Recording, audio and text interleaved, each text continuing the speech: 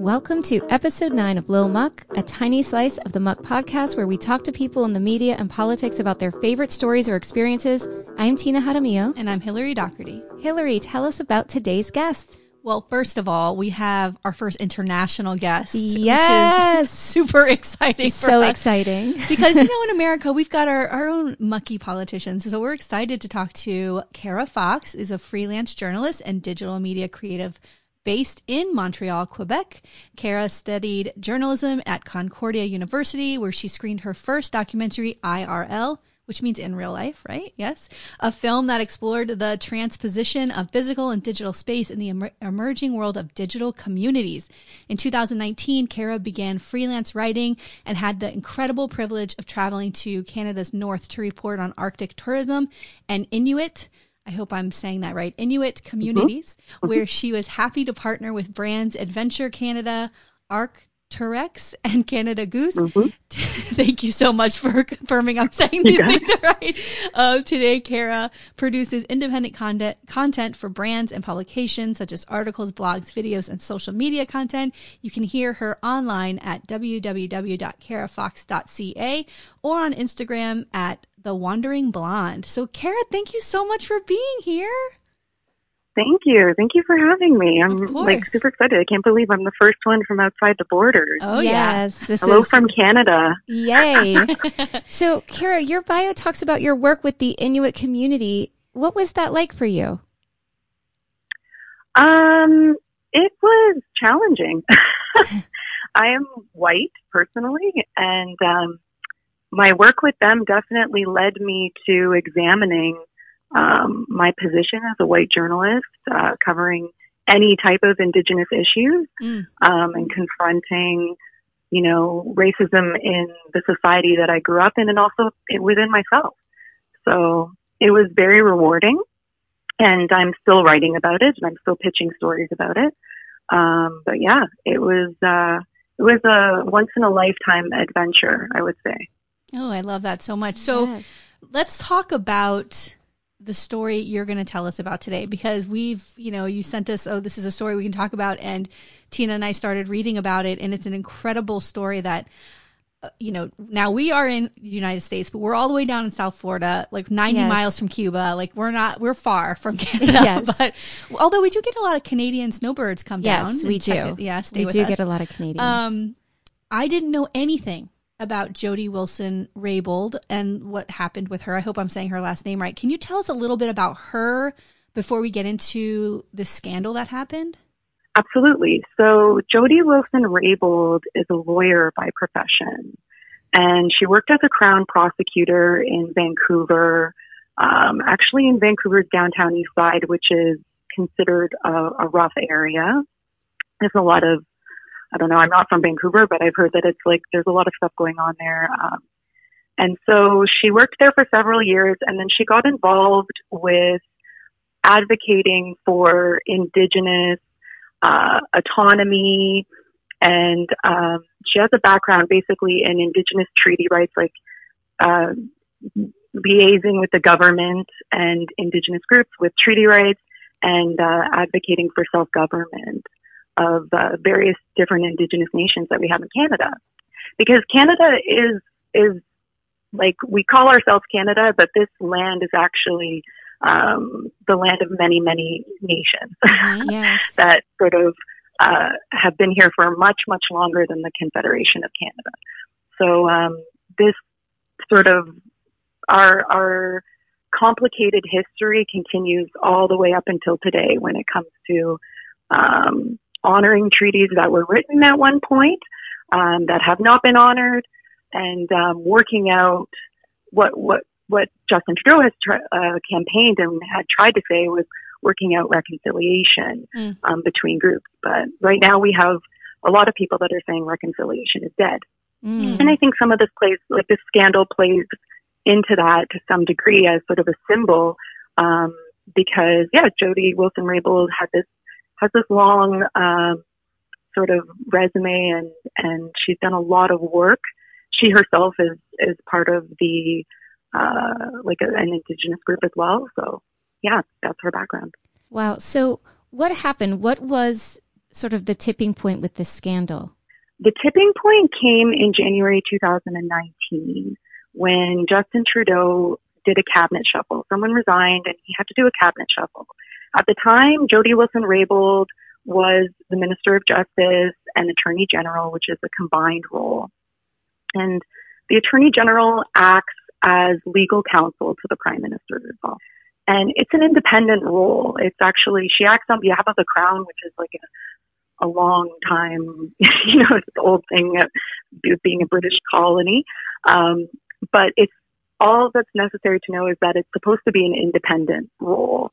Okay. And she was shuffled out of that role into a different role, which sort of was what started raising eyebrows about why was she moved from her role into a role that was considered essentially a demotion. Mm. Yeah. And then a short time later, she resigned Wow. with sort of no warning. And there were a lot of people there were some rumors being spread about different things. And the ethics commissioner at the time announced that he was going to be starting an investigation. And there wasn't a lot of details at the time. This is where all of the drama started because people no one are probably really wondering, knew what was going on. Yeah, like why would she quit and she didn't really give any reason. Exactly. In fact, she said that she couldn't give any reason because, she was, at the time, she was limited by attorney-client privilege, which said a lot in and of itself at the time. So what ended up happening was the Liberals had a justice committee that began a probe, and she went and testified to the Justice Committee, and there were several other people that testified. And what she had said during her testimony was that she received consistent and sustained pressure from the Prime Minister's office to sort of try to sway the decision that had been made by an independent prosecutorial body regarding a company called SNC-Lavalin, which is one of Canada's largest construction companies that has been embroiled in corruption for like 20 years.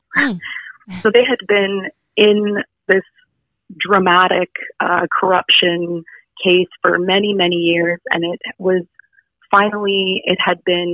being investigated, and she was claiming and alleging at that time that the Prime Minister's office was attempting to get her to exercise some kind of influence over the results of that. So this is incredible because the thing of the matter, like I mentioned to you before we started recording that, in America, Justin Trudeau for the most part is looked at as this like young, of course, good looking doesn't hurt. Progressive guy. And we've got somebody in our White House who isn't so much. And we were always so jealous that this Justin Trudeau is in Canada and like, why can't we have a Justin Trudeau, right? And then it turns out he does this thing here. And I don't know, has there been any sort of anything towards him? If she resigns, she leaves, nothing's come out that he did this thing that was wrong? Oh, well, no, the story continues. Oh, gosh, I'm so sorry. Please continue. No, she did not resign. She was kicked out of the Liberal Party. Yeah, her and another of her supporters, whose name is Jane Philpott, who was the Treasury, in charge of the Treasury. But basically, after the justice probe and all of these testimonies, like this is part of why I think this story is really interesting, is because when you look at the way that Jody Wilson-Raybould handled this situation, I think it really speaks to her character. And what happened after the justice probe was that there was sort of a full frontal attack on her character. And there were anonymous sources from within the Liberal Party who began to go to the media saying that she had become a thorn in the side of the cabinet. Wow. And that she was someone who was difficult to get along with. Because she wouldn't that comply. She was known to. well, this, at this point, none of that, like, this was all sort of hush hush because the whole case was still, working itself out. But Okay. all of these character assassinations were hitting the media, and saying that, she had always just been in it for herself, and she is not thinking about the government or the cabinet, and, she's self-centered and all of this stuff. So you can think about the climate at that time. Like, it was very much a sort of like, she's one person. She was still within the Liberals at that point, like within the Liberal cabinet, but she was trying to, it seems like she was trying to advocate to stay there and to have things change or whatever, but there did seem to be a lot of resistance to that. And then she did something that I thought it was gutsy. Mm-hmm. It was very gutsy. Some people have really said that this was inappropriate of her to do, but I will let you judge for yourself. She released a recording to the media of a phone call that she had with the Privy Clerk, who is the highest civil servant in Canada. Oh, wow. And so this person works like directly with the Prime Minister. And his name was Michael Wernick. And he had called her, and they had a conversation, and he did not know that the conversation was being recorded. Mm. She released that conversation to the media. And in that conversation, there is evidence that he was trying to persuade her on behalf of the Prime Minister. And that is why she was kicked out of the Liberal Party. Wow. So in the U.S., it varies by state.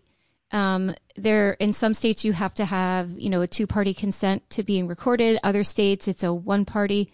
How did that work? It was what she did illegal in the laws of Canada to record that conversation without his knowledge? I think the issue for the Liberals was more that if you're in this party, then why are you recording other members, like, without telling them? Like, this was considered a betrayal, not even a legal issue per se. But meanwhile, they're pressuring her. How is that not a betrayal? Well, at that time, they said that there was no pressure. Their story was that they had never pressured her, that there had, nothing whatsoever had ever occurred like that. So that's why, I think it was an interesting move by her, because she really did wait until everyone had denied everything. Mm. Oh, I love that. And then come out. Yes, well, exactly. So you sent us this recording, and we listened to it before you came on. I think we're going to try to include it here in the podcast. If not, we can make it a separate post and put it out separately so people can listen to it.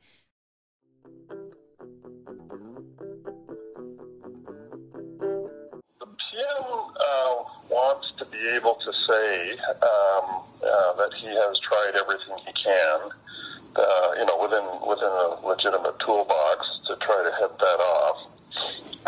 So he's quite determined, quite firm, that he wants to know why the DPA route, which Parliament provided for, isn't being used.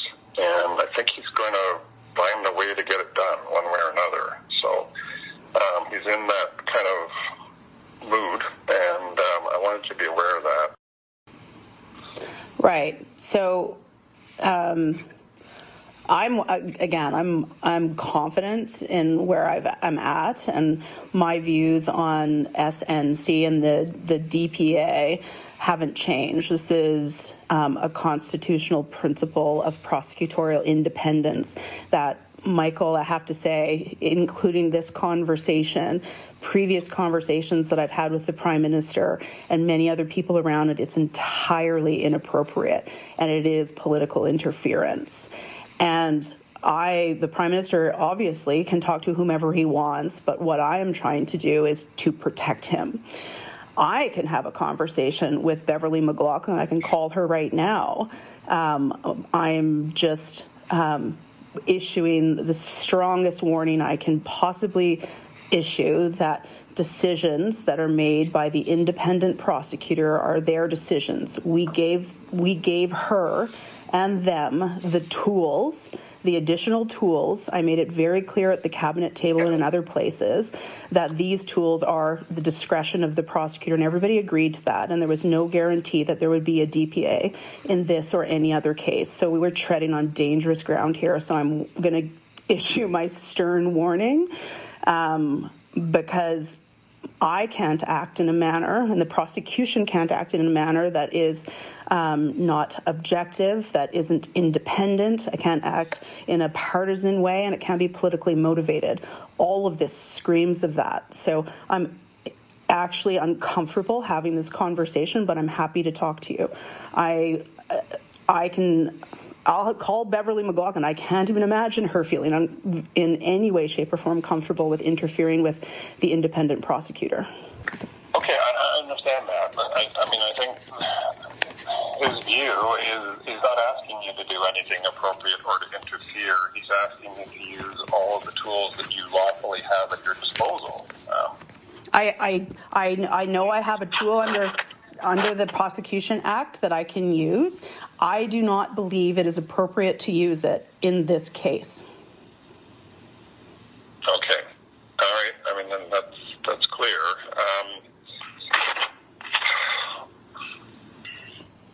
I'm worried about a collision then because he's pretty firm about this. I just saw him a few hours ago, and this is really important to him. And okay.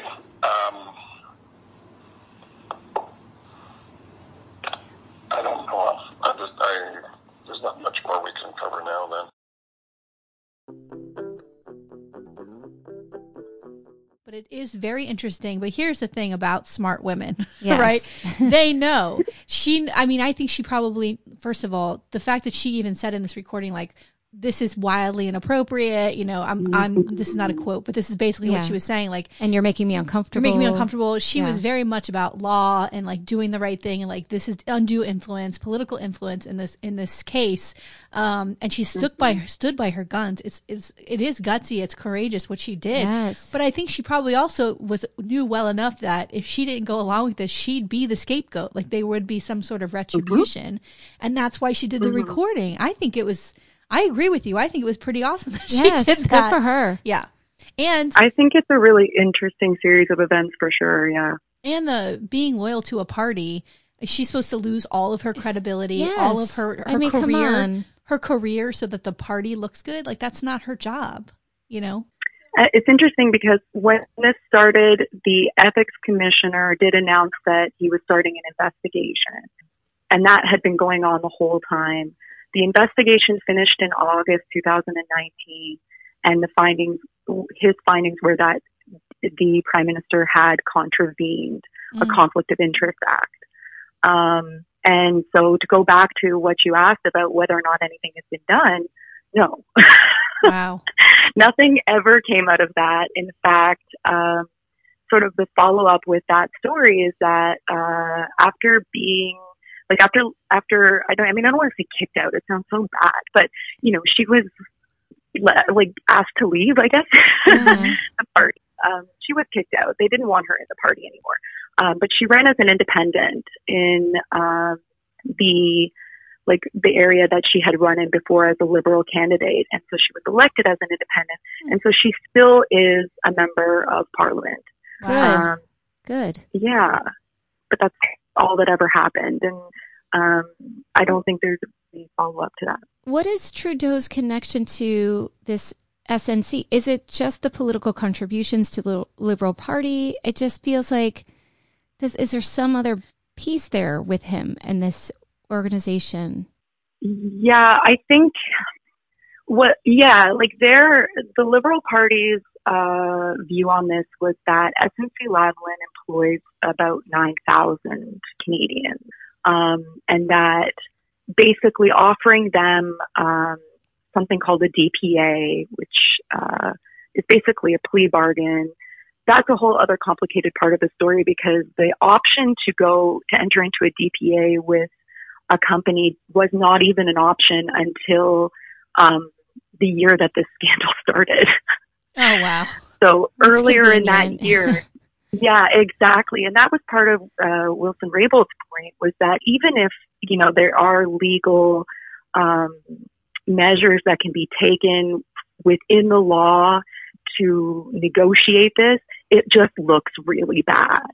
And her point was, I'm protecting the prime minister from even the appearance of any interference. And so, but yes, the DPA was how they were going to save these jobs, in their opinion, that if they go into this plea bargain, they will be able, the company itself won't go under and will be able to keep the jobs in Canada. Well, the ironic thing is that after this entire scandal, the continuation through the legal system meant that SNC-Lavalin pled guilty to one charge of fraud, and I believe they paid a fine of like $238 million, Wow. and they had 3 years of probation, but there has not been a single job that was lost. Oh my gosh. Well, it's the spin of it all. Oh, we have to protect this company. We have to, well, all the political donations, all of those things come into play when you're taking money from corporations or billionaires who want to protect their interests. I mean, it's just so, and she's right, absolutely right. Like, it just doesn't look right that we would be doing something like this. And good for her for like seeing through that crap that they were trying to sell. I mean, it's incredible. Yeah, it's an interesting story for sure. Yes. I think I never thought that it got the coverage that it deserved. I think that the best part of the story for me is the fact that Justin Trudeau campaigned on platforms of feminism and progressive politics. Yeah, that's right. That's what, especially like, again, in the States, like that's what we kind of hear. We hear that side of the story. And has this incident in any way affected the way Canadians view Trudeau? Have they, has the veneer sort of, is it not as like shiny anymore? I think it wasn't necessarily with the scandal, but I think that's happened over time.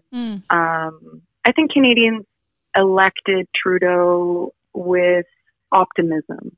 His father was one of the most beloved prime ministers of Canada. Yeah.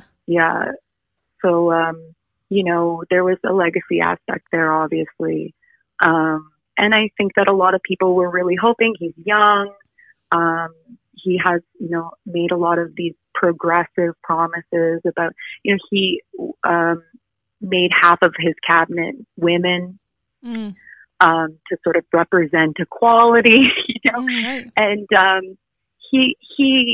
I just think it's an excellent example of the difference between theory and practice in some ways, because despite sort of having these ideals of like, equality and reconciliation stuff within this scandal, just this scandal, you see the way that you have a woman who is Indigenous and is acting independently, and she's being pressured by the government of Canada. I mean, that's what happened. And then in punished. the genocide And then in Canada. punished.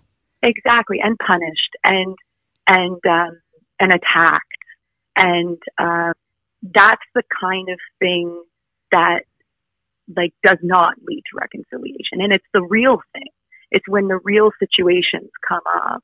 And she could have just gone along with it. But I do think you're right. I think that she wasn't willing to sacrifice the many, many years that she spent building a reputation in politics, and saying that she wanted to bring transparency and integrity to the government. And she faces a lot of criticism for that from like there's a lot of tension between the government of Canada and Indigenous governments and autonomous Indigenous nations.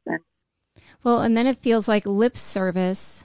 It feels like lip service from Trudeau, especially when you're saying like now people say reconciliation may not be possible, and he's going to say one thing on his platform, but then with an opportunity with Raybould here, he completely demonstrates that he's not ready to be progressive or to move forward or to be honest or to be transparent. Also, it has something to do with, it's what we like on our podcast and the episodes, the regular Muck episodes. we find this all the time. We recorded an episode today where it was a powerful person who everybody's beloved. Oh, he might be the next president of the United States. And it turns out, he's got this huge secret, these huge things that could take down the entire party. But it's like when you have a machine that is a party, wherever you are, they will do whatever it takes. And they're easily, people who follow those parties are easily swayed and do follow the bullshit. And like that woman who did this thing, like what a history even her family had. Her father was a chief who I saw this line that he had met with Prime Minister Pierre Elliott Trudeau, the father of Justin Trudeau, when he was prime minister, and was like, "Oh, I have 2 daughters. They want to be lawyers. They want to be. One of them wants to be the next prime minister." And like here it is, where his daughter goes, Jody, rises up the ranks as Justin does, and now they're in this moment where Justin, being a white male privileged, and Jody, who worked her way up, being an Indigenous woman, and like comes to the ranks the same way. She was the first. She was the first Indigenous woman attorney, or the first Indigenous Attorney General ever. Wow. Isn't that amazing? And then he uses his influence and his power to try to make her do something that would have gone against everything she had worked for and even probably believed in. As lawyers, they take these oaths. They're supposed to follow these things, and he was using that to try to. It's really gross, and it is sad it did not get the coverage it should. Like I honestly here didn't get the coverage. I'm sure there was more at all in Canada, but here I heard nothing. I mean, I knew he had problems with the Indigenous nations there. I knew he had problems there, and we've heard about like the blackface incident. Like we heard things like that, but not this story at all. And this is a huge story. Yeah. This is huge. There's all kinds of things happening up here, guys. There's all kinds. You're right. You know what it is? Cara, is that we are drowning in horrible things here as far as political stories. And so we can't get past ourselves. Like typical Americans, we only see ourselves like our problems. We don't focus on anybody else. I'm so sorry. Yeah. Well, sometimes it's therapeutic to hear about something else going on. Yes. So that's true. Oh, well, thank you so much for sharing this story with us. Yeah, no problem. I'm glad you enjoyed it. Yeah, and everyone, please go check out carafox.ca and her Instagram, at the Wandering Blonde. Yes, with an E. Yes, blonde with an E. Yes. Thank you, Cara. It's so nice to meet you. So nice to meet you too, guys. Thank you for having me on.